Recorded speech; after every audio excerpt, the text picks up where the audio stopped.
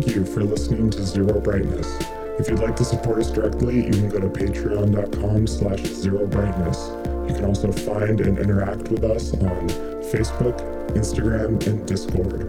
All the relevant links are at zerobrightness.com. We'll see you out there.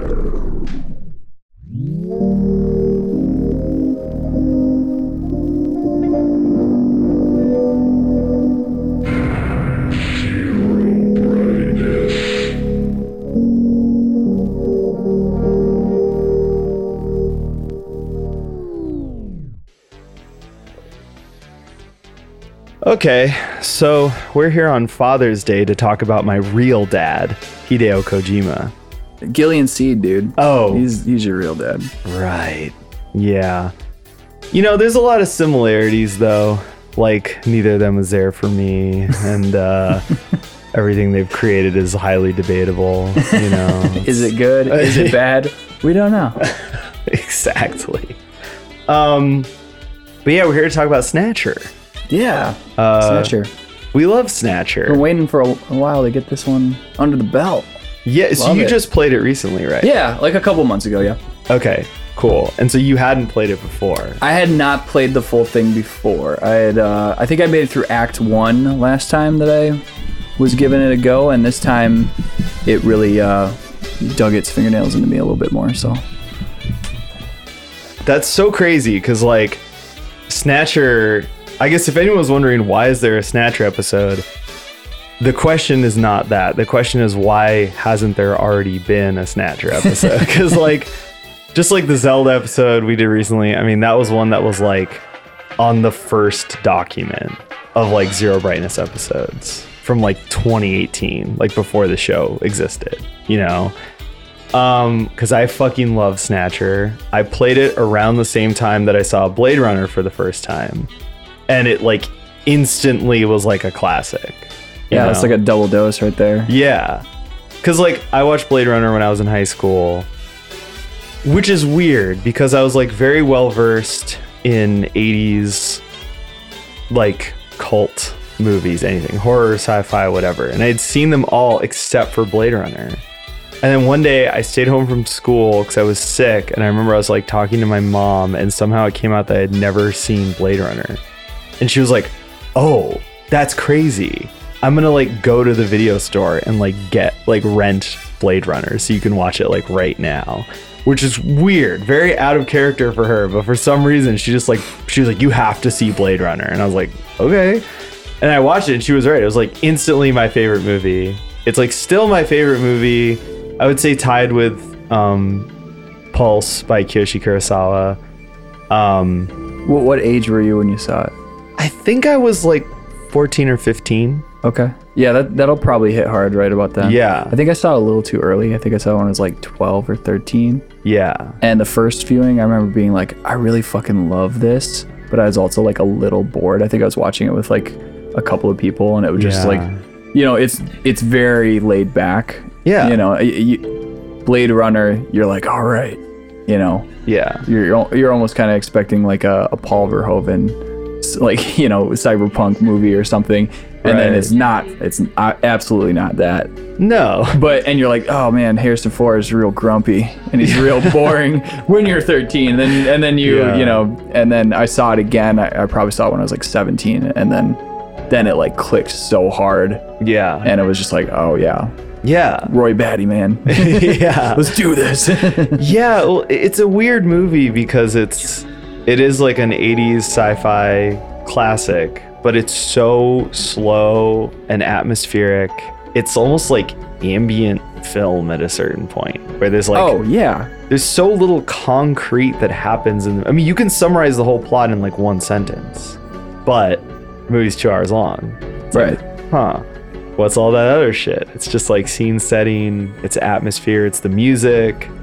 I mean, I think that's why, like, part of the reason why, like, the music and the look and everything, like, the visuals are so iconic. It's not just because they're great. It's because the whole movie is just set up as a delivery method for those things. And it frequently just, like, gets out of the way, you know? But, which makes it an even weirder choice for someone to look at and be like, I'm going to make a video game of that. Right. Which has now happened twice. Right. There's this game, there's Snatcher, and then there's a Blade Runner game, actually. Oh yeah, the like kind of 90s like adventure kind of like point and click one. Yeah. Yeah. That game's actually pretty good. I've heard it's good, yeah. Yeah. I haven't replayed it in a long ass time, but I've been meaning to because I think it ended up on like some platform at some point. Like they re-released it. And even though, of course, like fans were immediately like, this is a horrible version. Why did you do this? But it's like, I don't know. That just happens now. Yeah, we can't get away from that. That's reality. That's everything. Yeah. You ruined my binky. Why? Give it back in its original state. Okay, Todd. But yeah, so like it's a weird choice, and that's kind of what makes Snatcher fascinating, is that like it is the original of a very small and weird sub genre of Japanese games, which is like game where auteur looks at piece of Western media and goes, I'm gonna do that, and like makes a very weird video game version of it. Like this is the most notable example is Deadly Premonition, where, you know, dude looked at, you know, Swery looked at Twin Peaks and was like, I'm gonna do that, and then made the whole thing that is that game, which is a whole separate conversation. And there's another game exactly like that from the 90s called Mizurna Falls, where they did a Twin Peaks rip that like has kind of, it was recently translated, and I don't know if there's actually a patched playable version of it, but it's been this like kind of piece of lost media for English speakers for a long time. And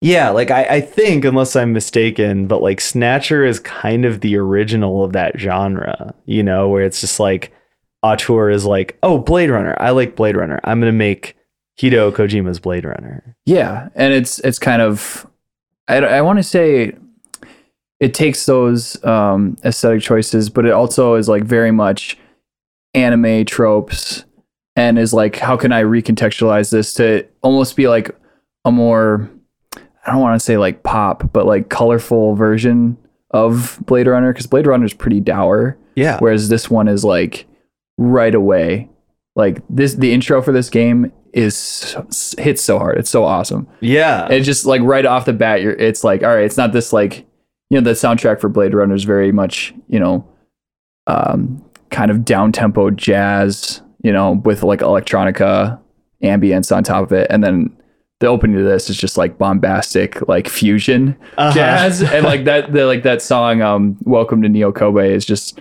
perfect. Yeah.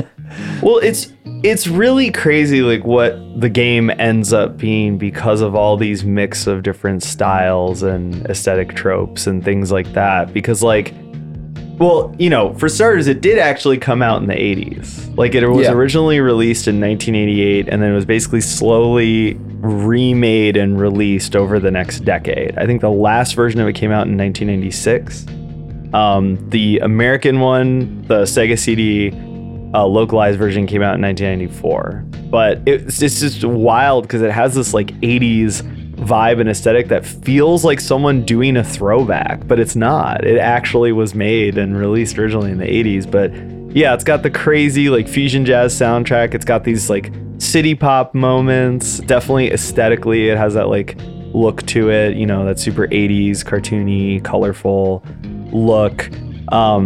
It's really, really cool. And yeah, it's basically an animate out adaptation of like Blade Runner that folds in a bunch of stuff from other 80s like dark sci-fi stuff, you know, Terminator, Vision of the Body Snatchers, stuff like that. Yeah, exactly. Like the big points. Okay, so obviously Blade Runner, like this game literally is just Blade Runner. Like, and I know I've already said that like 5 times, but like I really, for the listener, cannot stress enough like how much this is literally just Blade Runner. Like the main character looks the same, he dresses the same, he drives the same flying car, like the structure of the story roughly follows the same beats, like, you know, his job and his goal are the same, you know, there's obviously differences, and the longer it goes on, the more it, you know, diverges from Blade Runner, but the setup is just Blade Runner. Oh yeah. Setup is the exact same. It's just the tone is different. Yeah. Like the main character is not, you know, sullen. No. He's very like He's a goofball. Cartoony goofball. Yeah. And which works well for, keeping up the like comedic moments and keeping up the pacing and whatnot. Right. I don't know. It's just, I think we were talking about this previously. I just said it's just like charming. Yeah. Like this game, I don't know, as far as gameplay wise, I don't think it's like my favorite game to play. Right. But just like being in the world and like the story is compelling enough that it's like, oh yeah, I'd come back and I'd go through this again, Yeah. Well, I think one thing that's interesting is I was reading that their original idea for the game or their approach to it was to not think of it as a game and think of it more as like a piece of visual media. So it's like their version of doing like a film or an anime. And I think that's pretty apparent in the game. It doesn't have a lot of what we would call traditional gameplay, but it does tell you the story and it shows you this world. And in that way, I mean, and there's a lot of stuff that calls forward to what Kojima would do later, but that's maybe one of the most prescient ones, which is like, he never has decided or fully committed to just making a game or just making a movie. Like all of his games are this combination of video games and movies. And this is maybe like the first one where that's like really, really obvious. Because this is also his second game as director, which is crazy. Yeah, and it is the first one. It seems to lean into the narrative as like the point, and the gameplay is kind of secondary. Yeah. Whereas with Metal Gear, it was like, all right, how can I, I've got the gameplay was the point, and then it's like, how can I weave in an interesting, story into that gameplay? Whereas this one, it's like, story was there, gameplay second. Yeah, exactly. And there's a lot that, because of that, there's so much of it that like while you're playing it, especially now, you're like, oh, this reminds me of this Kojima game or this Kojima game or whatever. And like all the info dumps and the like big twist at the end. It's like, this is literally just Metal Gear Solid. Yeah. Like literally just that. But I think the big picture thing to me that stood out was like, oh yeah, he's always been straddling the line between like video games and movies. And this one, I mean, so I guess to talk a little bit about versions, I mean, there are a bunch of different versions of this game. It was originally like a Japanese computer game on a couple different systems in Japan. It then got ported to consoles, and slowly over the years, they would port it and upgrade it while adding stuff. And it kind of, the end point was the Sega CD version. And so that's the one that got localized and released in America. And when the Sega CD version had upgraded sound, upgraded visuals, and voice acting. And the voice acting is like the biggest thing that actually makes it feel like what we would now call like a Kojima game. Because like, obviously there's some text that you read, but a lot of those conversations are actually portrayed on screen. Like, yeah, it's in a comic booky, minimal animated way, but like the fact you're actually hearing the characters and you're just watching a scene gives it that movie feel or like that anime feel. Yeah, and the voice acting is great. I mean, the dynamic between Mark II and Gillian. Yeah.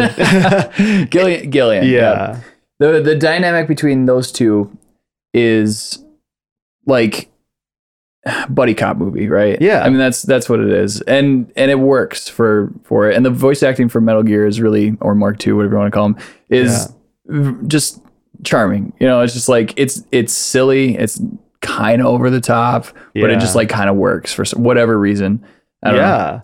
No, I totally agree. It's like, if you have any soft spot for like 80s anime, like it just pushes that button so hard. And the fact that it has this aesthetic that's different from a lot of those shows, like actually makes it feel more modern and more compelling, because it's like, it's just something different, and it feels more like the thing I keep coming back to, or the thing I kept thinking while I was playing this was like, it feels like this is something someone would make now as an 80s throwback. Yeah. It almost feels like it's very self-aware. Yeah. And there's some stuff we can get into later on about that. Right. Yeah, because there's a lot I do want to talk about, kind of the interactions with women that you can have in this game, which is like a quagmire that we are going to have to sift through a little bit. Yeah. But the thing that I think is weird about it is that it's like, is knowing his track record, I have my doubts about whether it's like self-aware and kind of playing on some of that anime kind of BS, Right. you know? Because I don't know, it almost like kind of uses it as comedy because you're like, look at this pathetic man. You know? Right. Which it's like very much on the edge. I remember I texted you when I finished the game because I guess this it's not a fucking spoiler, but at the end of the game, there's like this very tropey, like you're on a tarmac about to leave on a plane and it's like all the women you've met in the game are there to say goodbye to you and you can have your little moments with them. Yeah. And I was just laughing my ass off and I just like had to like text you and just be like, what the fuck was that ending? And apparently, going back to what you're talking about, the versions, is that Act 3 didn't come out until later. So like if you played the original versions, you only got the first 2 acts. And that's where like the meat of the game is. I mean, because I was kind of, when I was playing it, I like blitzed through those first 2 acts and I was just having a ball. And then I hit that 3rd act and I stopped playing for a little bit because I was just like, oh, here comes the Kojima story dump. Yeah. And it definitely hits Which that. Is exactly what happened. It is. But it's like, I don't know, the ending is satisfying enough that it's like worth it, but I don't want to spoil things, you know, so we can back up, but I guess there are a couple there's a couple spots in the 3rd act where it made me laugh in a really good way. I was just like, this is ridiculous, but I'm loving it just because without those first 2 acts are so good that it could get away with it in the 3rd act, I think, with some of those character moments where it was just over the top. Yeah, for sure. Well, it's a confusing game in that regard as well, just because like you are kind of trying to figure out like how self-aware it is, because like it does have some of that like early Kojima fourth wall breaking stuff. Like in the first mission, there's like a weird interaction where it's like turn up your TV. And he's like, oh, my ears hurt. And it's like, your TV's too loud. And like, there's weird shit like that in the game. And yeah, some of it, like, I think like the presence of like Mach 2 and like their whole like commentary on the things you do does make it feel like it's satirical or like the self-aware. Yeah. But then the game also just commits to all the things that it does. Yeah. And you're just kind of like, well, I think it just is what it says on the tin. You know, it literally is just 80s anime where it's like boobs, but like it's also like somewhat smarter than that. So it's hard to say. It's one of those things where they kind of want to have it both ways. They want to be, like you said, what's on the tin, but then also have Metal Gear being like, stop that, Gideon. Like, you know, it has that little like, oh, we're aware of what we're doing, you know, that kind of like fourth wall breaking. Yeah. You know, parrot on his shoulder almost. Yeah, exactly. I think it's worth talking about, first of all, I guess maybe if people aren't familiar with this game, you might be really confused right now. So I guess I'll tell you the setup, besides just saying that's Blade Runner. So basically it's Blade Runner, except instead of Deckard, you're a guy named Gillian Seed, which is a really hard name to say because it's spelled like Jillian. And like, it's just like, I don't know, weird choice for a name. But anyway, you're this guy. He has amnesia. Classic. Of course. Yeah. We love that. And, you know, him and his wife have just broken up because of their amnesia, which is like, that must be a first, you know? I've never heard of that. They just can't relate to each other anymore. Must be hard when you're just these husks. That's not the tone at all. No. It's like very much like they're like sitting on a highway, like overlooking a highway. Yeah. And we can't remember anything. Doesn't that suck? I mean, but yeah, it still hits. It's still good. Yeah. It's still good intro, but it's just like, okay, I see the tone that we're going for. Well, and it's funny because like, I think pretty early on we are going to get into the spoiler stuff, but I guess I'll just keep it light for now. I'll say that if you've seen Blade Runner, it's like this whole setup of him having amnesia is so dumb because it's just like, well, I know at least something is going on, and it's not the same twist as Blade Runner, which is cool. Yeah, but it's similar enough that it's like, well, I know he doesn't have amnesia, but or just have amnesia. You know what I mean? So Yeah. There's something more to it. But my favorite part is that the intro of the game is just him going, yeah, so I'm like a bounty hunter cop now. And then she's like, whoa, crazy. And he's like, yeah, oh, that's my ride. And just gets in a car and leaves. And like the setup of the game is literally that this dude just becomes what's called a junker. And they're just Blade Runners.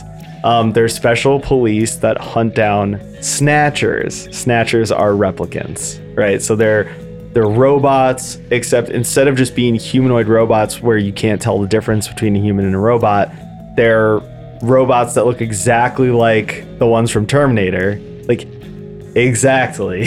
Patent pending, yeah. Yeah, it's like the first time I played this game, I was like, like, what the fuck? Because it's one in the intro, and I was just like, wait, can you do that? And the answer is no, but they did it anyway. They are the robots from Terminator, except they can steal people's identities and construct these biomechanical versions of people. So they like put on their skin and take their voice and become them, but they're evil and they do murder and crime. They're cool like that. Actually, they're just like way fucking cooler. It's like, yeah, okay. They can shoot like glowing orbs out of their mouths. Dude. Yeah. You know. Also fucking cool. Yeah. Justice for the Snatchers, dude. I was saying earlier too that the name of this game always kind of like annoyed me because it's like, why is it not called Snatchers, plural, if they're gonna go with Snatcher? But then also like if it was a parallel to Blade Runner, they would have called it Junker. But then they apparently didn't do that because it was too close to the name of another game, so they went with Snatcher, singular. This is like the worst choice they could have made. Yeah. You know, I mean, what are you gonna do? the Blade Runner was taken, which is like the coolest name ever. And you're stuck with Junker. I don't think you want to call it Junker. That just sounds, like a guy that comes and picks up your crashed vehicle. Right. But for sure.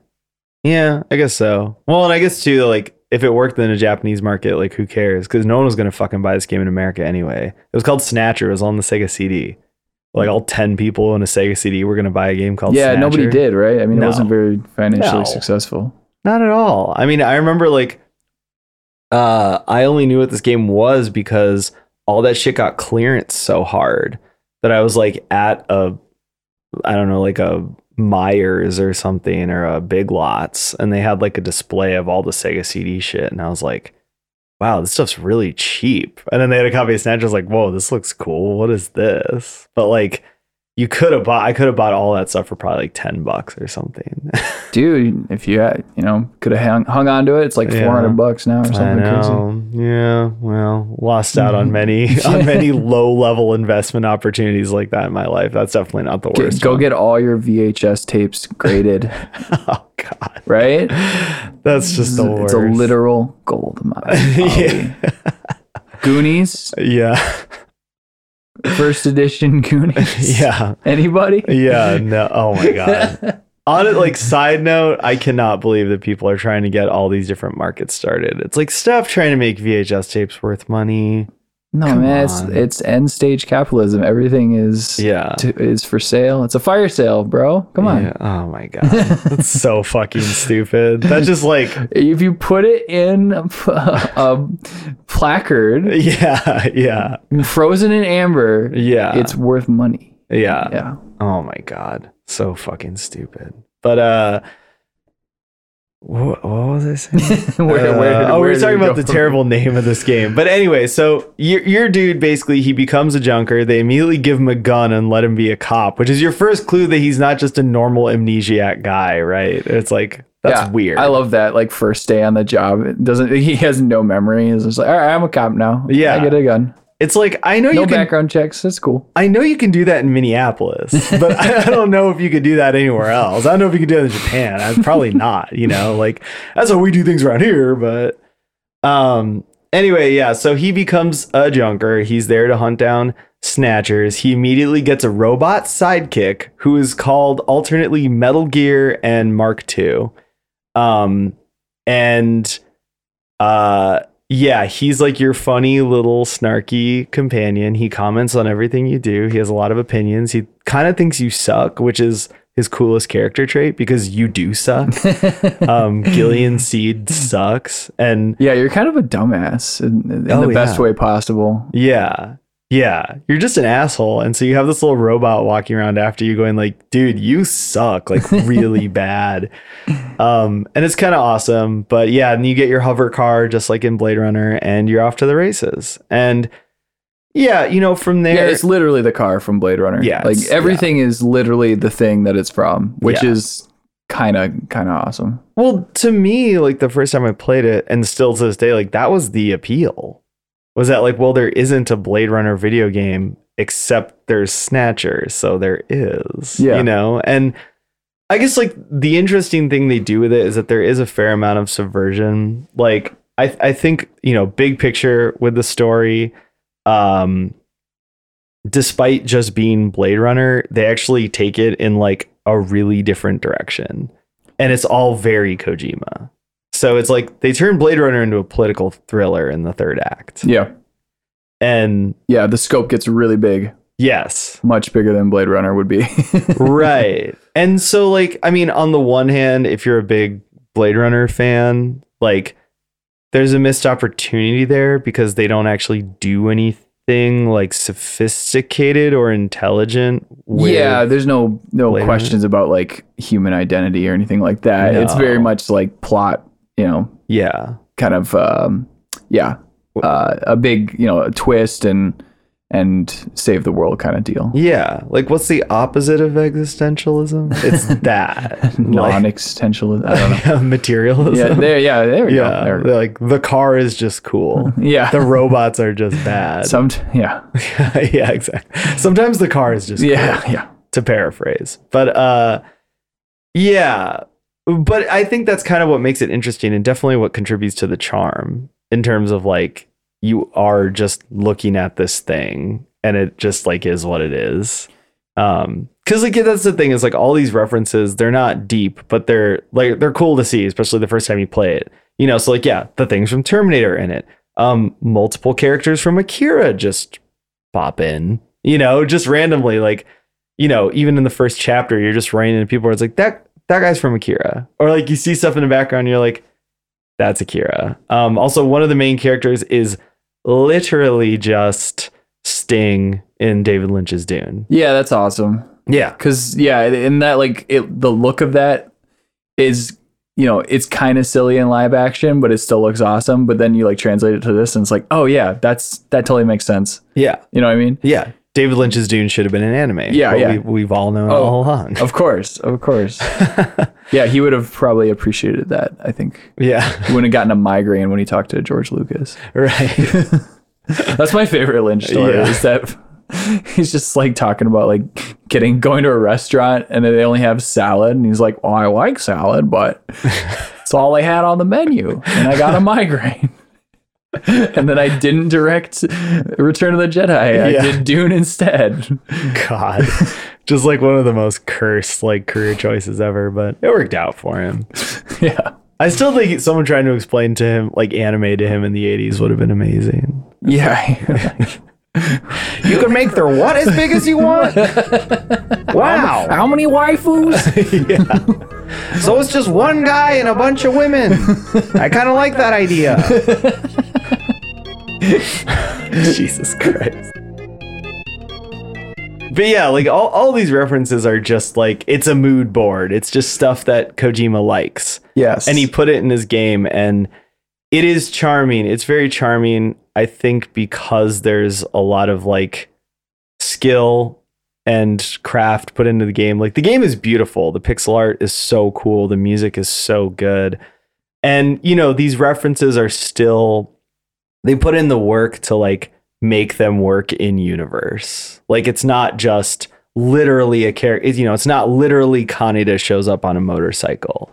It's just like, oh, that looks like a character from Akira. Yeah. You know? Yep. So like I think they actually did it in a really charming way.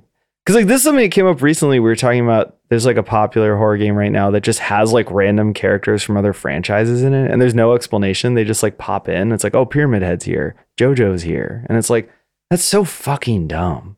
Like that's so stupid. But then when you play Snatcher, it's like, well, this is the way you're gonna do it if you're gonna do it. You know what I mean? It's subtle enough that it's not like jarring. You know, it doesn't take you out of it. But I mean, it's just more like a nice like nod to, and there's like self-referential stuff too with Metal Gear. And, that's the big one. Outer Heaven and a lot of self-referential stuff. I mean, in the soundtrack, I think one of the tracks is literally like the theme from Metal Gear 2, which that song. Oh my God. Yeah, that's for like sure. That's my like montage song. Like go out in the woods and chop some wood. I gotta chop wood. I'm going out to where they have the woods.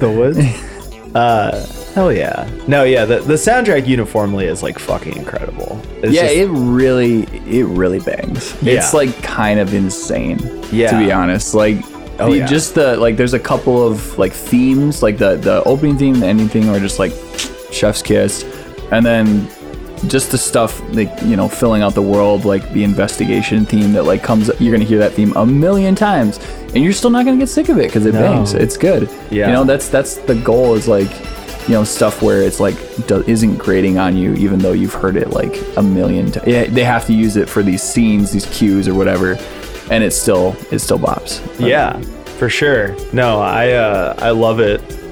And I'll say too that like the two things about it I'm really impressed with. Number one, I don't always go out for like that kind of like that specific style where it's like that kind of bright, sunny, like almost like city poppy type shit, or even just like synthwave type shit. Like I like a lot of music like that, but I don't just like, some people just love it no matter what, you know? Yeah. I'm not like that. So I was really like impressed like with how fucking good this soundtrack is.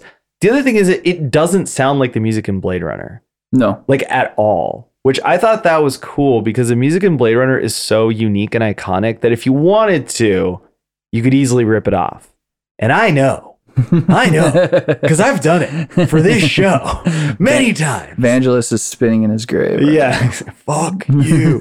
Like it's very easy to just do that. You know, like that main like theme with the like saxophone and stuff. Like it's so easy to just rip that off, but they didn't. For sure. And I was like, that rocks that they actually did something like with their own even style. Even the like ending theme, which has notes of, you know, like mournful sax song TM right. Even that is like completely original feeling and awesome. And there's a Calm True song that samples that is really awesome. Nice. I love that artist. Do you like Calm Trues at all? Yeah, it's cool. He's like the best of the best at that. It feels like there's a million like synthwave and vaporwave artists where they just like churn. It almost feels like an AI, to be honest. Like at a certain point, you're like, because I like that music, so I'll sift through it. But it's a lot of stuff to like get through. Yeah, that all sounds the same. I feel like he like mastered it, and it's like, all right, this is the creme de la creme. I'm just gonna listen to this, and the rest can be, you know, in the YouTube algorithm. You know, on autoplay in the background when I'm doing something else. But yeah, for sure. No, I think that's a pretty succinct assessment. A lot of that stuff is just like YouTube autoplay music, and you hear it and you're like, that's a cool song, and if you try and dig deeper, it's like, I don't like this. Yeah. That shit's only gonna get worse, I feel like. Oh yeah. With the AI stuff, it's just gonna be like, you're gonna hear a song once and never hear it again. Yeah. And you're gonna be like, oh, that was a good song, but there's like 10,000 other ones that are probably sound just as good. Yeah. You know? Yeah. Just as memorable. Yeah. Kinda. Yeah, that's like really horrifying to think about. So probably just gonna breeze past. Yeah, let's get off. Dark space. Yeah, we can get through it. All right, we're pushing through. But yeah, so you and your little robot sidekick, you get out there, you start with a single murder mystery to solve, and then it spreads out into your mentor, a first day on the job guy gets killed. Which actually the first thing I probably alerted me to Snatcher as a thing was, I think it was like in a Game Informer magazine.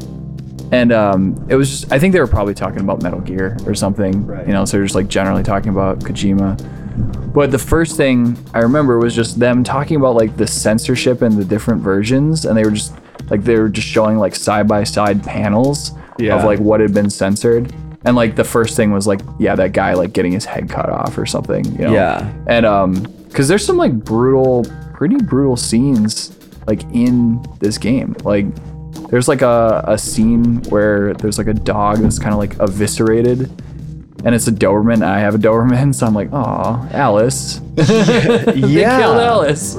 I forgot how gory this game is. It is. It's like extremely fucking gory. And like, yeah, there's the dog scene is really upsetting, but even just like the first investigation you do, you go and find this dude dead and his head's cut off and it's sitting in his lap and there's he's just blood holding it in everywhere. his lap, like a pumpkin or something. So it's crazy because this is the censored version. Yeah. I was just like, wait, what the fuck? Like, that one thing I actually did want to bring up at some point, but I guess that's more of like the misogyny conversation, which I don't know if we're quite there yet, is like the censorship I think is actually good. Because they tone down a lot of the misogynistic, like creepy shit. Yeah. And then like, I don't know how it would need to be more gory than it is. Yeah, it's pretty like on point as it is for sure. Yeah. So, a win for censorship, I guess. We're pro censorship. We like censorship. But then like the misogyny stuff is more kind of hair raising in the sense that like they aged up one character. Yeah. Because she was originally 14 and you can romance her. Yeah, dude. Katrina's a female level disaster. Like that shit is like, what the hell? Yeah, Dude. even with the age up, it's just like, oh god, come on. Yeah. I feel like that's just like a product of, I mean, you were talking about anime and like how that's just kind of a trope. Yeah, it is. It's just like a product of that, those type of tropes in that medium. Yeah. But yeah, I feel like I don't even want to go down the road. I just want to be like, let's just ignore that. Well, and that's like, I feel like that is the like conclusion that you like people come to when they're like playing through this game. They're like, man, it's kind of weird that like it gives you the option to hit on everybody. Yes. And then it's like, in this game, the way the gameplay works is that you literally brute force everything. Right. So of course you're going to brute force like some of these interactions to see if there's anything there. And then you just end up with this like kind of punchline where like, oh, Gideon, what do you do? Gillian. Oh, whatever his name is. Yeah. Oh, Gillian. Yeah. What are you doing? And it's like, well, I was looking for fucking clues. And then I ended up, in this situation, which is being played for comedic effect, which, okay, whatever. Yeah, well, okay, maybe it is a decent time to talk about it because we've set the groundwork for the story. So let's talk about the gameplay and then we can also address the misogyny, which really is the elephant in the room with this game. And one of the reasons why it hasn't aged so well, but it's also aged better than a lot of Kojima stuff, especially from around this time. Like in certain ways. Like Police Knots is this, but way for real? Fucking worse. Yeah. I've never played it. I don't even really know like what the story. I know the generalities about it. Yeah. But really, so it's like up to 11. Yeah. What? I mean, in general, Police Knots is just like, what if Snatcher was really fucking bad? Just in every way. Like, it's just a pretty miserable experience. Oh no. Yeah. But yeah. So okay, the way you play this game. It's basically an old school console adventure game and, specifically Japanese. Like there were other games around this time that used the same style. And what that means is I think it's distinctly different from what we, at least in the West, think of as like old school adventure games like Sierra, LucasArts. I mean, those are games, they were point and click.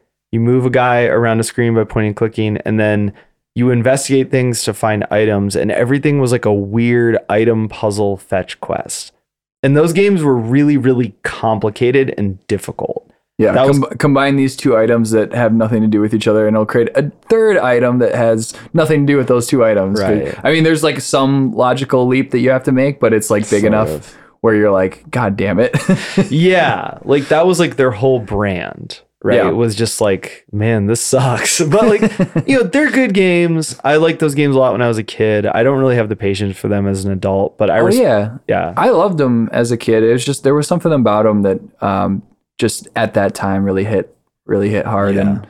Yeah. And some of those are just like classics, But, But this is definitely kind of in that vein, but like a little different, like you said, because it's console. So you're not clicking on things, you're scrolling through a menu. Right. And I actually think that has made the game age a lot better, because like I think a lot of those LucasArts games now, they seem really clunky. Whereas this game, I know a lot of people think it's clunky, but I just don't get it, because like this game is so simple. Yeah. Like all you do is you go into an area. You can move from room to room in the area. And then in each room, you have a few different commands. You can open a look menu and it shows you everything in the room you can look at. You can open an investigate menu, opens up everything in the room you can investigate. And then there's like a couple talk commands, and then you can look in your inventory. And that's it. So it's like, it is kind of clunky in a sense, but it's basic enough that it doesn't get in your way too often. Right. And the only thing that I kind of noticed was that like the look and the investigate functions sometimes felt reversed to me. I was like, all right, I'm going to look at this thing and then I'll investigate, some portion out of it or whatever. And then sometimes it was just like, no, I have to look at it like 2 more times in order to get the investigate option that I want or that I need to progress. Those were the only times where it felt like, I don't know if clunky is the right word. It's part of the mechanic is that you got to look at something like multiple times. Like you might need to do that in real life to like figure something out. You might have to actually like look at the entire object or whatever multiple times. Yeah. But so in that sense, I don't know if clunky is the right word. The only other time that I felt like kind of frustrated with the gameplay was there's a section where you're in a vent. Yeah. And in order to get out of the vent, the only way to like keep going forward or progressing the game is to just kind of bash your head against the menu. And so I'm just like sitting there, just come on. And it's literally, you just have to like click. I don't know if it's you have to click in the right order or if you have to just click it enough times and then it finally lets you proceed. And I was just like, oh, what the fuck was that? Like, yeah, there's multiple sections of the game where that happens. And it's usually just because they want you to use the look and investigate function in a certain order. Yeah. But when there's multiple options, you can see how like it's kind of like needle in a haystack, because logically there's no reason why look and investigate would be different things. Like, I guess you know what I mean? Like, yeah, I didn't that's one of the things is I didn't understand what the difference, because it changes based on the context, is like, all right, I'm looking around the room. Investigating would mean that I like go up to the thing, right? And grab it or manipulate it or whatever. But then it's just like sometimes feels, like you said, random, where it's just like, okay, I'm looking, I'm investigating. Let me just keep punching these inputs, see what happens. I mean, and that's the only time it took me out of it, was that it did feel like, all right, mash keyboard now. Yeah, for sure. And like, I think this game, just like the more complex gamey adventure games of Sierra and LucasArts, it's best played with a walkthrough. I mean, if you want to save yourself some time. Yeah. Like it didn't bother me enough to like, I never got frustrated enough where I did feel like, all right, I got to go look something up. I feel like the puzzles are, easy enough that you don't need to, but if you are so inclined, they're not like, it's not going to ruin your experience to look it up, I feel. But that's one thing that I hate. One thing that I hate in games is sometimes like, all right, I'm stuck by this puzzle and I want to figure it out because that's the point. But I know that it's going to take me, X amount of time because I'm just not getting it, right? And then you gotta look it up and then you can continue on.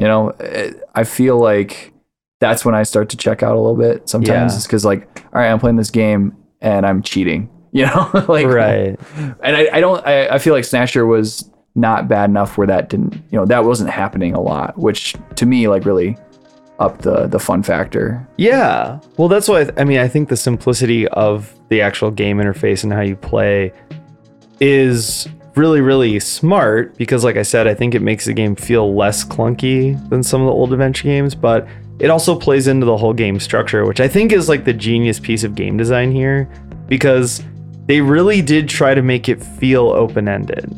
Like there are many, many points in the game where they don't tell you where to go. Yeah. You find a hint or a clue, and you're like, okay, I should probably go there, but you might not even have the option to go there yet. Like, you have to go around to the different places that are available to you. You have to investigate. You have to actually, I mean, you're not actually doing like PI work or whatever, but it makes you feel like you are. Yes. Yeah. It tricks your brain into being like, I'm a detective. Like, you're like a little kid, put it on the like costume. Yeah. Well, the crazy thing is, like, that's how I felt when I was actually like a kid when I played this game. But then playing it again recently, I was like, it still works. Yeah, like, it's still, It still 100% works on me personally. Yeah, it's a nice little magic trick. It doesn't get in its own way. Yeah. You know, it still tells the story, and the gameplay is just engaging enough where you feel like you're in the story, right? I mean, and it's not.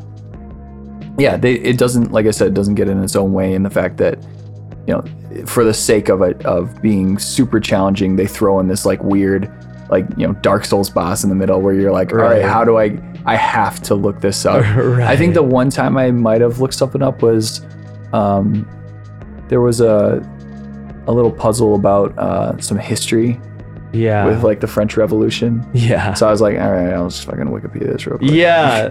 I'm no buff. That's what I mean. It's like, especially for me, because I've played this game many times. So on my recent playthrough, I was just like, I would get to a place where it's like, oh, I know what I'm supposed to do. I just don't feel like it. And so I just have a guide open and I would just look it up. Because like, I know I'm supposed to go back to HQ and go to the computer and look it up. And it's like, oh, fuck that. Yeah. Because you're literally just going back to use Google or Wikipedia in the game. Why not just like look it up? Because because the turbo cycle is like slow as hell. You know? Yeah. So you're like, all right, I have to watch this little, you know, screensaver to go to the next.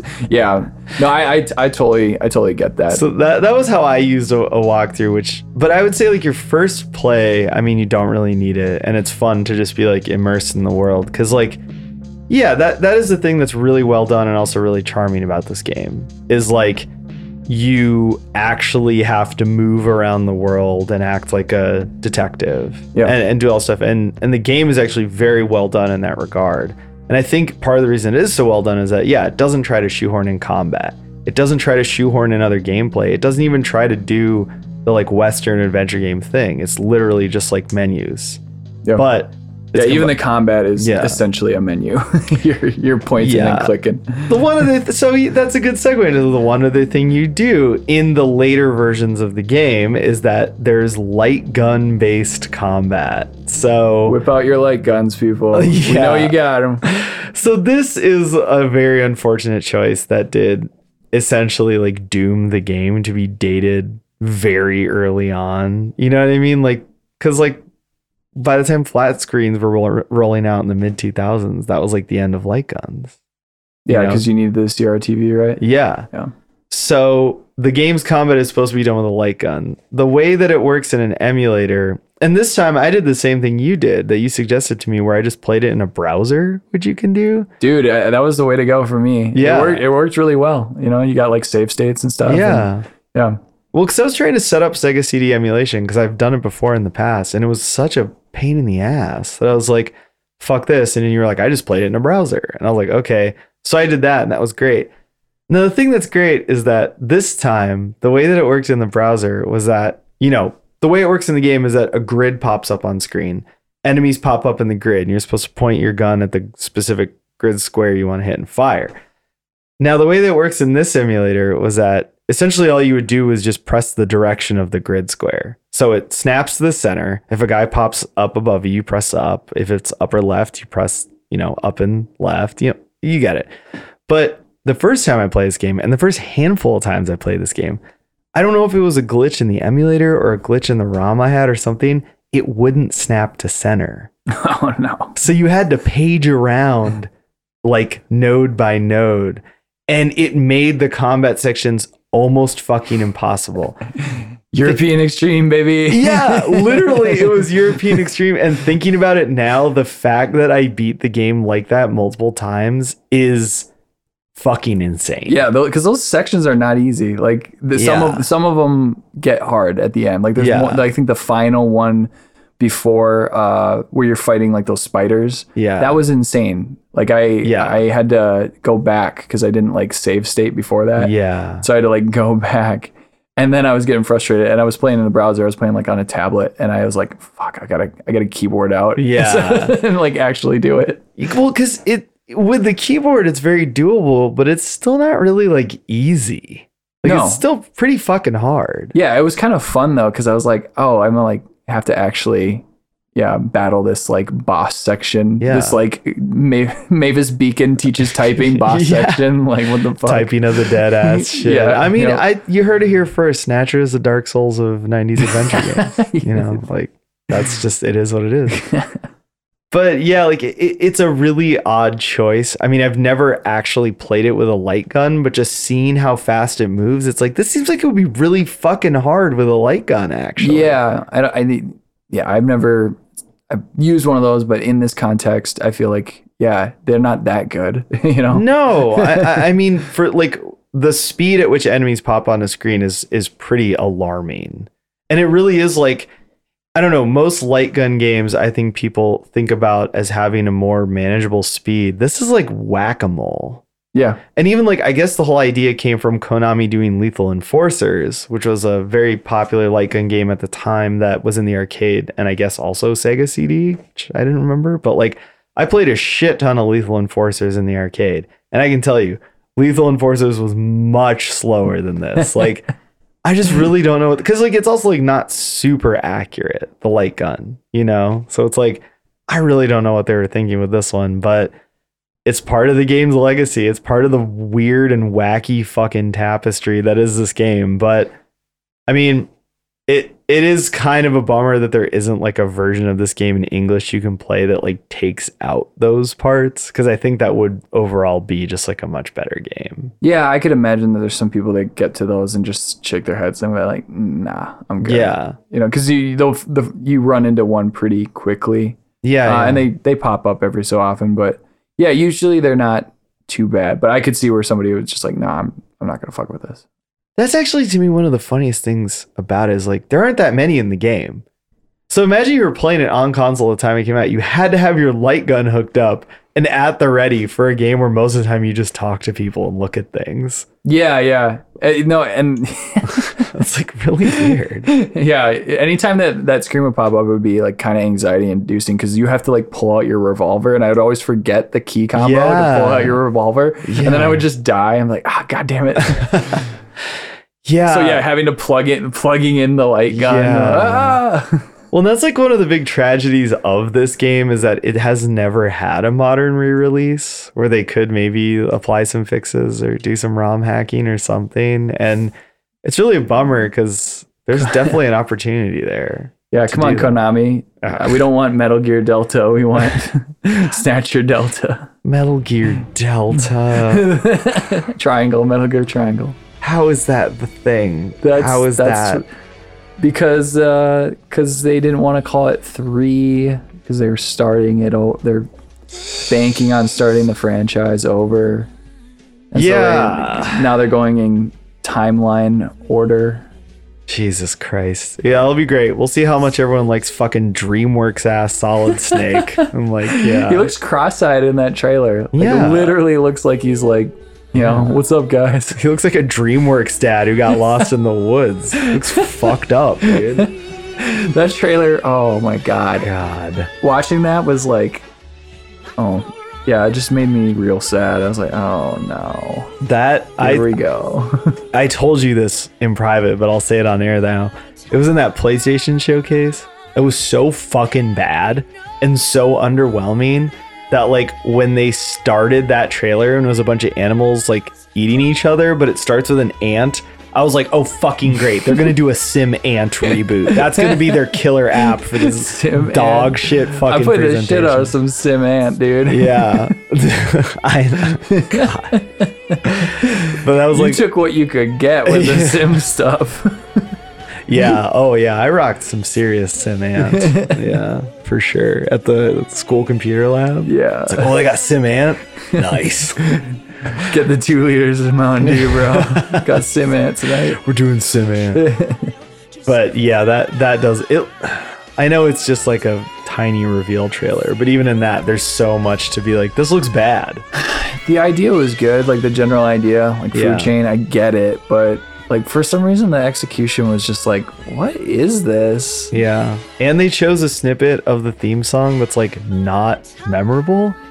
There's like a... They didn't do that. They didn't? No, it's like a different like random part of it that they excerpted. Like... Yeah, they needed the What a Thrill or something. There's like 4 or 5 moments they could have chosen over the one that they did. I really thought he was gonna say something too, because it just like it goes through this whole like food chain narrative bullshit, and then it settles on like his face coming out of like the darkness. Yeah, and he just doesn't say anything, and then it just does whatever throwaway musical cue is, and then it's over, and you're like, well. Yeah, not even a kept you waiting. Like nothing. Yeah, exactly. Yeah, like that's how you. Yeah, Metal Gear is so fucking tropey. The buttons to push to get people excited are so easy. It's right there, and they're just like, no. Who's even developing it? Does anyone know? I don't know. Just internal Konami. They're not revealing the details. Yeah, awesome. Because if Kojima was involved at all in any way, they'd have that plastered all over everything. Yeah. I feel like that's the divorce is over. Yeah. For sure. They paid the family law attorney all their money so they could invest in pachinko. Yeah. And now they're having their midlife crisis, so they're remaking the classics, the bangers. God damn. Oh boy. Damn tangent. Where were we? We were talking about light guns. Yeah, light gun shooting. Yeah, so the light gun shooting is, I don't know. It's definitely one of the choices they made in this game. It was one of the all-time choices. Yeah, one of the game mechanics of all time, certainly.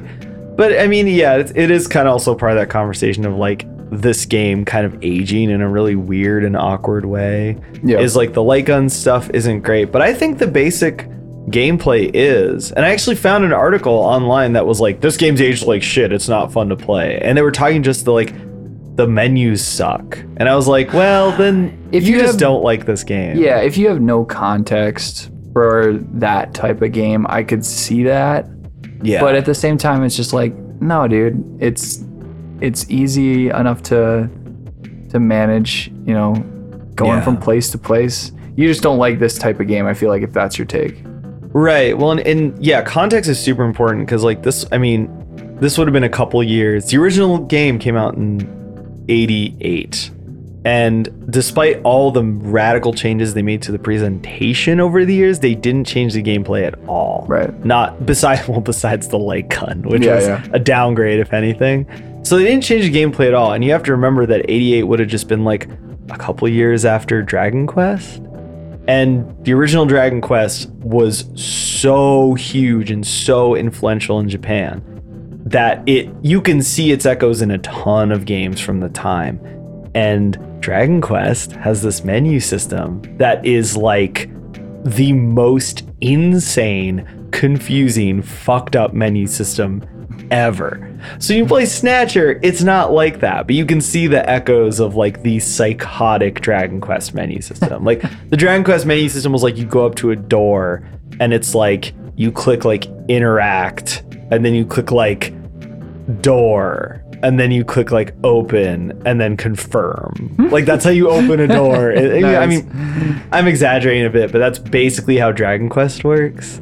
And like even if you play like the original Mother or like Earthbound Zero, if you're fucking American, that's kind of how the menus work in that game too. And so like whenever that game gets hauled out of the vault, people are like, why does it play like this? And it's like, young one, ye have not played Dragon Quest. That's okay. But everyone should at least play 10 minutes of Dragon Quest if they ever want to understand 80s Japanese video games. It's like first-person dungeon crawler, right, with menus? Dragon Quest? Yeah.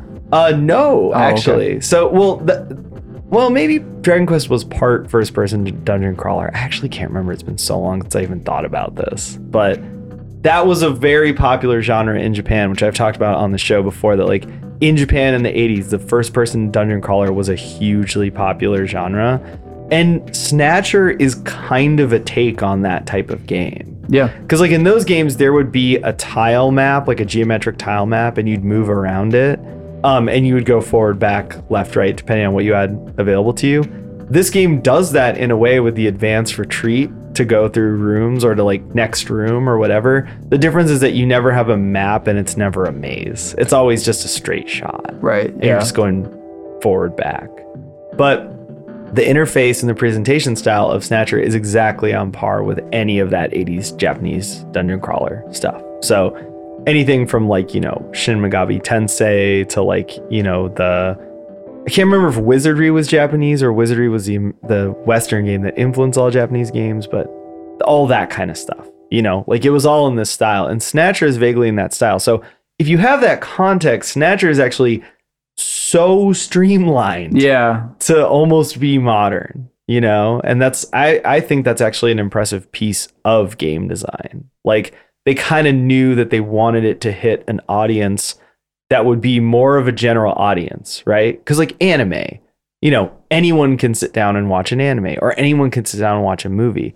Video games don't generally have that appeal unless you kind of engineer that into the game. And I think Snatcher is actually, besides the light gun stuff, Snatcher is actually one of those games. So easy to use. Yeah, you could drop it in and figure it out, you know, even if you haven't played a video game before, you're going to be like, it's intuitive enough where you can, you know, you could beat it.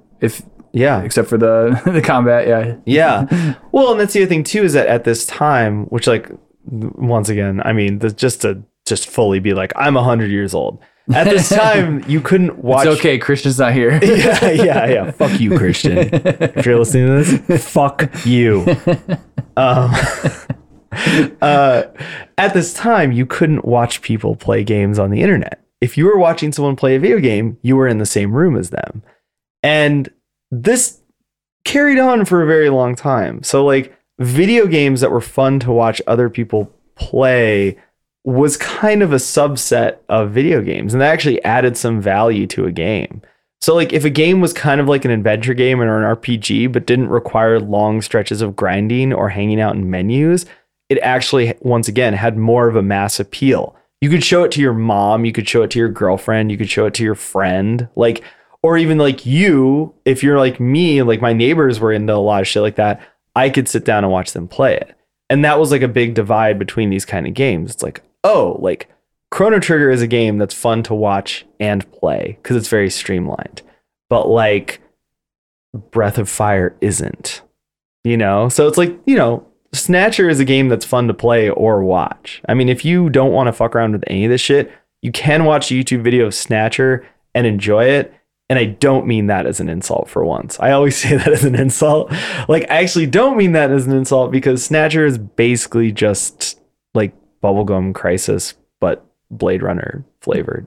That's a good comparison, I'd say. You know what I mean? So it's like, that's actually a cool thing about this game. But a very uncool thing about this game is the rampant misogyny, which we now are going to talk about. Okay, we got there. So, okay, the thing with the misogyny, you and I have talked before about just generalized misogyny in Kojima games. Yep. And I don't think Snatcher is the worst, but it is the most flagrant in its inclusion of misogynistic ideas and tropes. Yeah, it's the most almost like cartoony, like cartoonishly bad. Yeah. Yes, exactly. Except for, and Police Knots once again is actually the worst. And Police Knots is heavily based on Snatcher. So you could argue that like, well, you know, it's the dad of this whole thing to keep the Father's Day theme going. Yeah, I don't think there was anything bad in like Metal Gear 1 or 2, right? Not that I can remember. I don't. But there's story light. Yeah, there wasn't enough there. So I guess my point is that this is his first shot at like full blown story, and then it's like let's sprinkle in a little flavor text. Yeah, misogynistic flavor text. So the thing in this game is that there's two components to it. Number one, Gillian. I said it, man. It takes so much effort and exertion to say Gillian. I don't know why. I love it. It was supposed to be Jillian, I guess, but then they figured out that was mostly a female name. Yeah. In America. Yeah. So, Gillian's a horny motherfucker. He wants to fuck every woman that he meets. It's all he can think about. It's all he can do. If you put him in the presence of a woman, he just becomes a fuck machine. And like he needs to get there. But the game is written by people who aren't just, they're not like the worst anime like weirdos in the world. So they understand that that's not how relationships work. Right, yeah. So instead they compromise by letting you hit on and attempt to fuck every woman in the game. Trying to fuck. He's just trying to fuck. And it's so fucking weird because this isn't a dating sim. You can't date or have sex with these characters. There's no end point for this. You literally just have the option to harass every woman in the game, including a character who's 18 in our version and is 14 in the original. Oh, God. And like her dad's just been murdered. Yeah. And so you're like, hey, what's up? That's the other How's thing. it going? A shocking number of these conversations, not just that one, happen in the wake of a death of a close friend or family member. So there's a console option. Yeah. No, dude. He is consoling in his own way. What? No. Like, that's my reaction to just the whole inclusion of this mechanic. You know what I mean? Where it's just like, what? Yeah. Who did this? Is psychotic. There's some people try and rectify it by saying that, like, well, is it you that's the pervert because you're the one that's choosing the option? It's like I said previously, you know, there's a lot of brute forcing in this game. So like as far as dialogue options go, you're rather limited. Right. So you might click on it and be like, all right, well, yeah, like I said, I'm looking for clues and then stumbled into this mess. But yeah, there is a lot of just kind of like why like literally like the first person you talk to is like Mika and he's already like on a mission trying to beg Mika off the bat, and you're like, okay, yeah, let's tone it down. Let's just settle down here. First day on the job, you got no memories, and you're like, all right. The best / worst part of this is that he is married. Yeah, but they're estranged, if you would. Right. But every conversation he has with his wife, because they are still married, yes, it revolves around one point, which is that he wants to make it work. Yes. But yes, he's he's committed to making the ridiculous situation work, yeah. He wants to make it work, but he also wants to fuck every single person he meets. Right. And so it's like, if it wasn't for that cockblock Mark II Metal Gear. Yeah. Well, and that's the other thing too, is it's like there's a little guy constantly commenting like, you're a piece of shit. And it's just like, that's the most funny shit in the game. I know. And that's like, I can't decide if this is the worst, most misogynistic Kojima game or the least, because they acknowledge that you're just like a horrible monster. They want it both ways. Like I said, I feel like, but it works if you wanna give it the benefit of the doubt. You can do that because he fails spectacularly every time, and it's really funny. If you're like a child and you like the movie Porky's from like the 80s or something, right? Like if you like Revenge of the Nerds, you're gonna find this shit hilarious. That he puts his face in it every time, or foot in it, or whatever. Yeah, exactly. Yeah, he puts his foot in it. He's trying to put his face in it, but he ain't getting he missed. No, he sucks at this shit. But yeah, it's also a thing that you can completely ignore in the game, and like the game story kind of also completely ignores it. Like except for the grand finale, right? Which is him being like, "I want to make it work with you, but also you and you and you." Yeah, and then he rides off into the sunset to go to some like factory in Moscow, Russian death mission. Yeah. There's like a cliffhanger almost for like a sequel. Yeah, it's such a fucking weird game, and it's like I think. With all this stuff, you could argue that it's aged horribly because it has, but at the same time, like with the whole tone and style of the game, it also like makes complete sense. Yeah. In a way. Oh yeah. And can we spoil shit? Yeah. Let's I guess, okay. If you got this far and you haven't played the game, go Google Snatcher play browser and then go play Snatcher and come back in a few hours. Yeah. Boom, there you go. So there's a point in the game where Harry dies, and Harry is like this dude that you just like barely have talked to that's like at the Junker. He's like the mechanic at like the Junker headquarters. He's the janitor from Futurama. Yes, yeah, exactly. Yeah. And he has pretty much like the same dialogue options. Yeah. And there's a point where you find him and he's been killed. He's been murdered by like a Snatcher, and it turns into like a big plot point, and that's where I just started laughing, and I was just like, of course this random side character is your son. Yeah. So okay, let's talk about where the story goes, because it is fucking awesome. Like, it's awesome because it's so fucking dumb and incredible. Yes. But imagine waiting like 6 years to get like the ending to your beloved Snatcher franchise, and you're like, all right, I'm ready. You know, it's like Avengers Endgame. You got your popcorn, and then you get kind of Harry on the steps dying. Yeah, it's like a really emotional scene too. Like they play it straight, which is even makes it more hilarious. Yeah.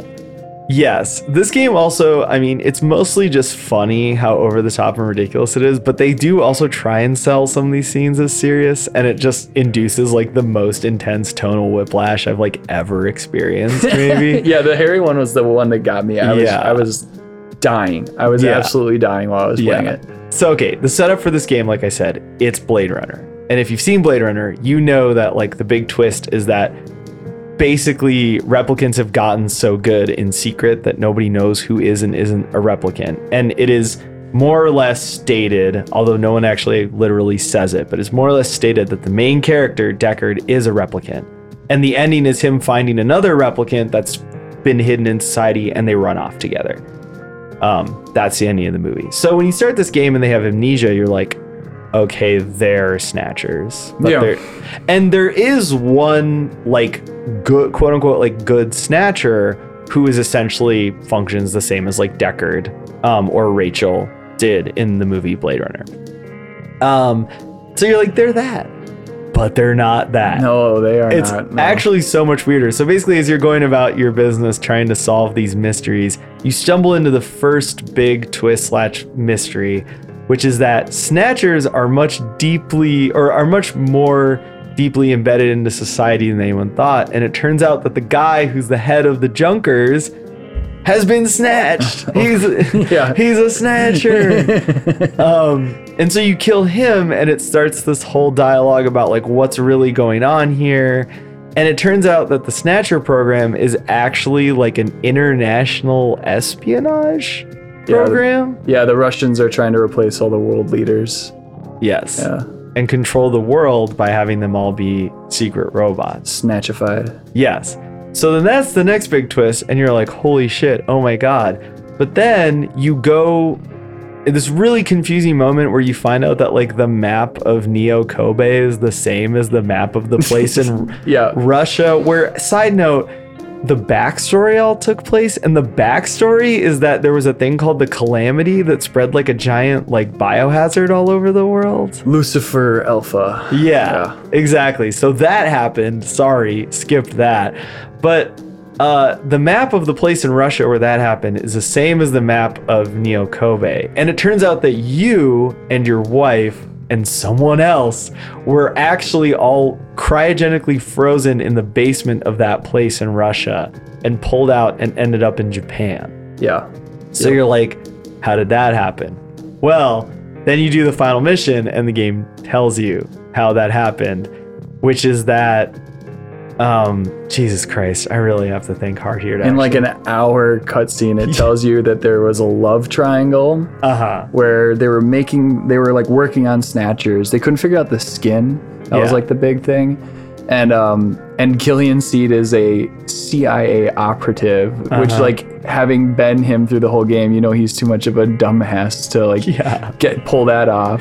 Yeah. So and then so he falls in love. Him and Jamie fall in love, and then this guy Elijah Modnar is the scientist, which is Random Hajil backward, or Random Hajil is Elijah Modnar backwards. Whoa. And that's the good Snatcher. Galaxy brain moment, right? That you meet in the game and he sacrifices himself. Yes. Yeah. And it was made after like a model of this guy's anyways, the Professor Modner. It's like a model of his son, I think. Yeah. And yeah, so it's really funny because like his original motivation for like destroying the world or whatever, or like doing the Snatcher project is this like love triangle, and then the game's just like, he kind of forgot about that whole Jamie thing, and then he just wanted to be evil. It's like hell yeah. Love it. Yeah, it's so fucking bizarre. But yeah, so you three, your wife, and the antagonist of the whole fucking game were apparently on this project the Russians were trying to do. You helped develop it, but your character is like a CIA operative who is there to like sabotage it. And finding all this out is a big deal, I get. Like, it's so hard to this scene is like the original Kojima psychotic like movie length info dump. Yep.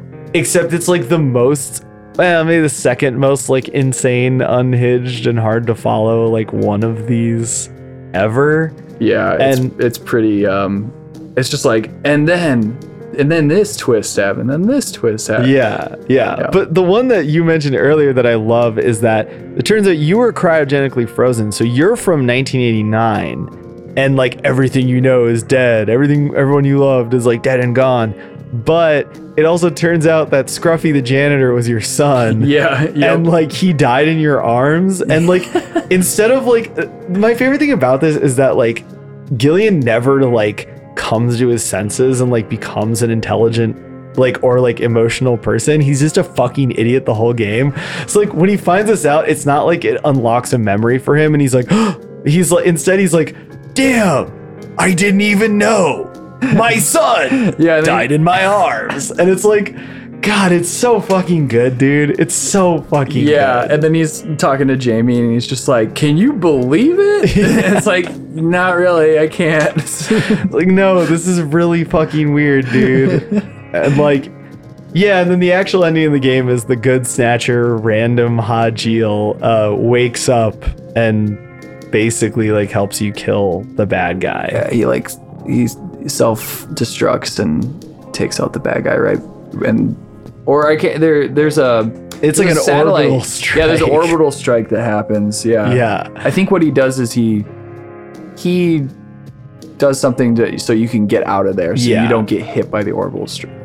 Orbital strike. He sacrifices himself for you twice in the game, and it's very random of him. So he lives up to his name for sure, but. Yeah, I love it. Like, I totally forgot how insanely long and bizarre and rambling that whole, like, final exposition dump is. Yeah, Act 3 is kind of... It's kind of rough. I mean, like, as far as just, like, pacing-wise, I love it. But, yeah, there's not a lot of investigating to do. Like, Acts 1 and 2 are very much, like, you're putting together the puzzle pieces, and it feels very, like... engaging, and then Act 3 is kind of like, all right, sit back and watch the finale. Right. Yeah, and it's crazy though because like that has now become just like a trope in Kojima games. Yeah, this is like the beginning of the badness. I mean, it's a trope. Yeah, it works. It works sometimes. Sometimes, yeah. It worked in Death Stranding. Yes. Yeah. Death Stranding. There's some parallels there. Yeah, a bit as far as structure wise. Yeah, and other stuff. And I think people liked it in Metal Gear Solid 2. Oh yeah, I'll take myself out of the conversation and say people liked it when he did that in Metal Gear Solid 2. Yeah, I think he just is okay with doing that because he's like, this is my movie. Yeah, watch the climax of my movie. Yeah. Maybe in 4 I'll put a little hallway scene where you can crawl, but well, 4 is we've already been there. Let's not touch that. 4 is like this gone very wrong. But I was surprised, returning to it and seeing how well it all works because it's so many of his like gooeyest impulses, all thrown into one game, but like it works because the whole game is kind of just like watching a weird anime that you occasionally like fiddle with. you know? And so like that whole end part. And I appreciated how it feels like him more than it feels like Blade Runner. Yes, it very much does. I was like, how are they going to wrap this up? Oh, the most Kojima way possible, of course. Yeah. Well, and I don't know if I would have loved it if they had just done the thing from Blade Runner, because Blade Runner is perfect, and like that ending is so good, and it wouldn't have made sense tonally. Yeah. You know, it's that there's way too much, you know, psychological kind of questions happening at the end of that, which wouldn't have made sense with this. Yeah, and I think like it did kind of make me think about Deadly Premonition, because like Deadly Premonition, it's hard to tell if they assume the player has seen Twin Peaks or not.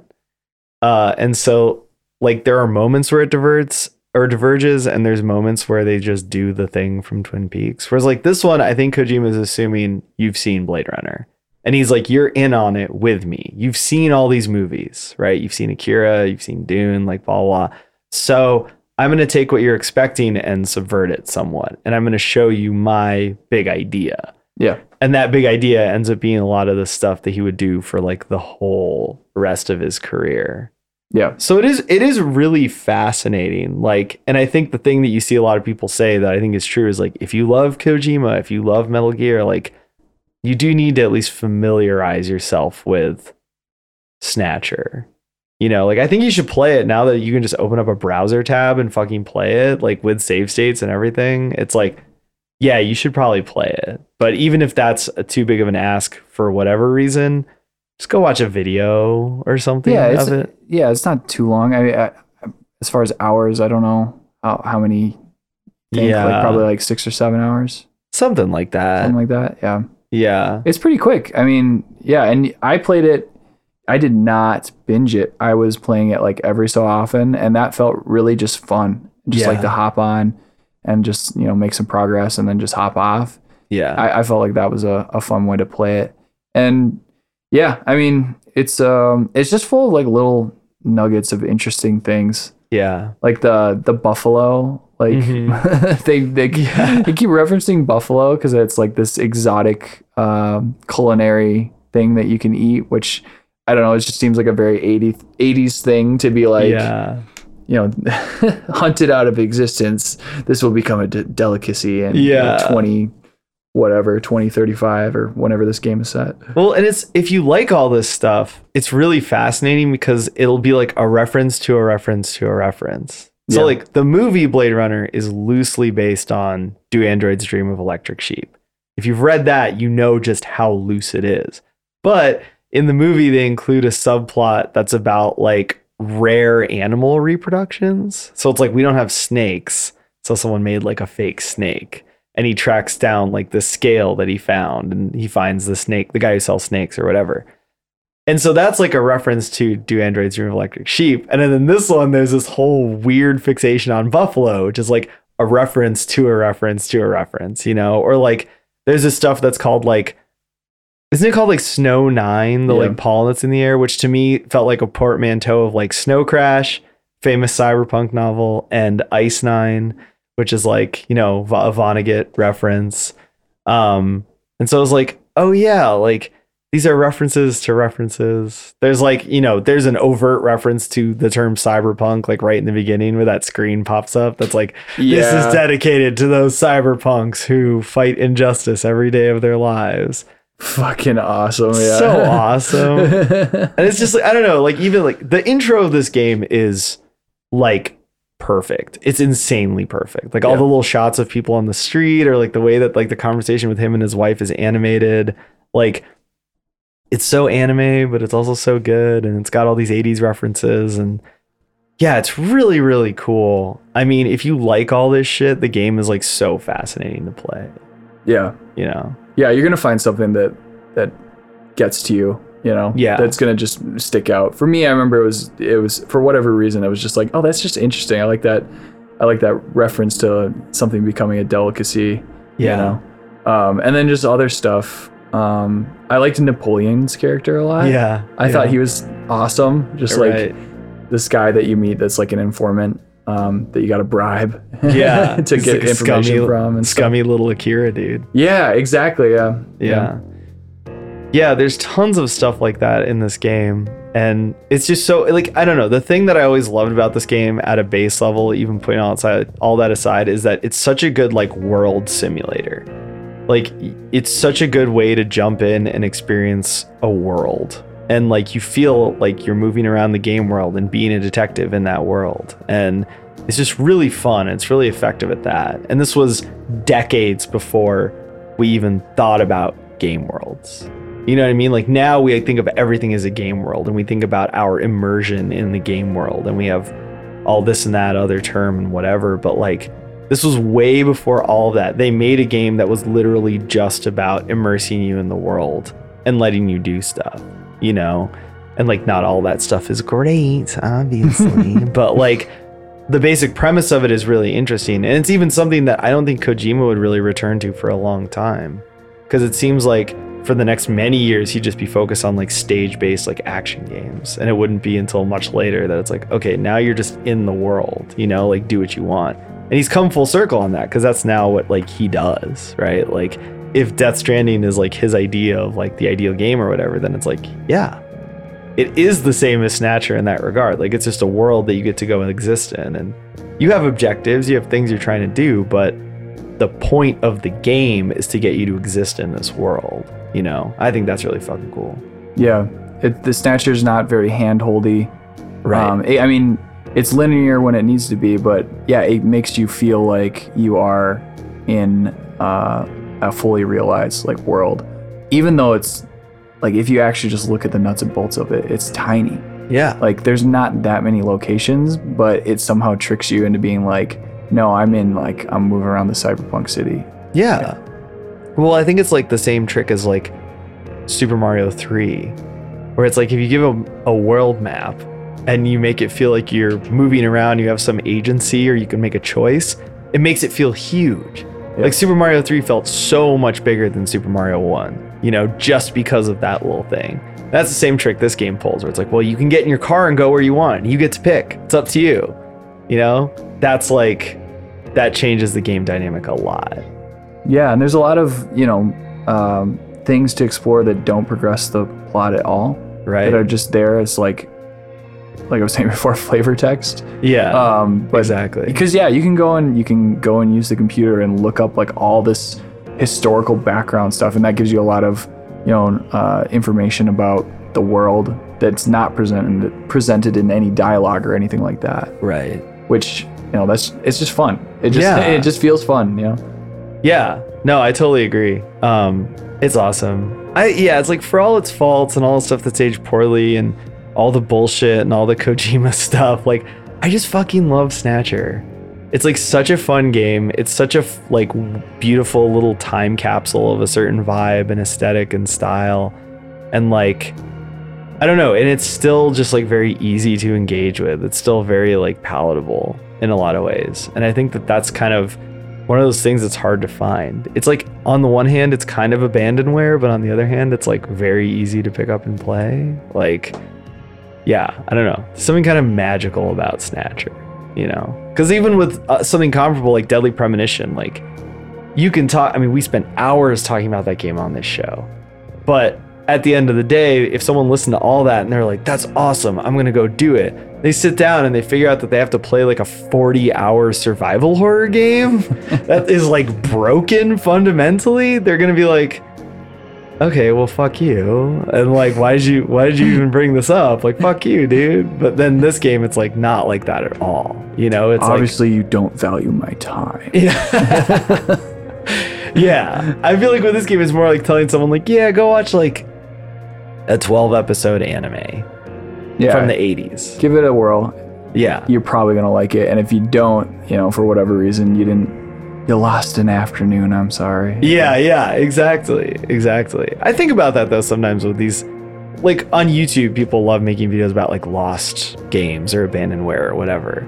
And they talk it up so much. But then you sit down and it's like, this is, like, a 30-hour completely unplayable mess. Like, I get that you like it. I like some shit like that, too. But, like, you can't just be on here telling people, like, this game will change your life. You know, it's like, that's just a fucking game, man. Yeah. Curb your enthusiasm or expectations before coming in. Yeah. You know, a little bit. You can't just say that everything's amazing. Yeah. Especially, if it's like biting off a huge chunk of a commitment. I would say that Snatcher is a very low level commitment. Oh, yeah. And it's going to suck you in, right? Immediately it's going to suck you in. If you're into the shit, you're going to be like, you're just going to be pumped immediately. You'll know in the first 10 minutes if you want to play this game. Right. You know? And like, you'll also know what's coming just from the art style. Where he's like, oh yeah, I know what's up. Yeah. He's going to sexually harass that woman. I can stop him though. I can stop this all. That's maybe like the real like point of Snatcher is to like stop him. Stop this monster. Someone stomp this man.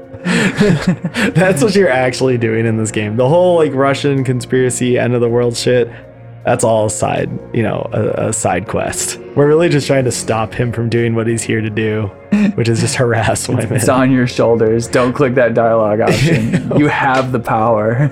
We can do it. Men, if you're listening, we can do this. We can do it finally. Not all men. Not all Gillians. Hashtag not all seeds. Oh, I hate it.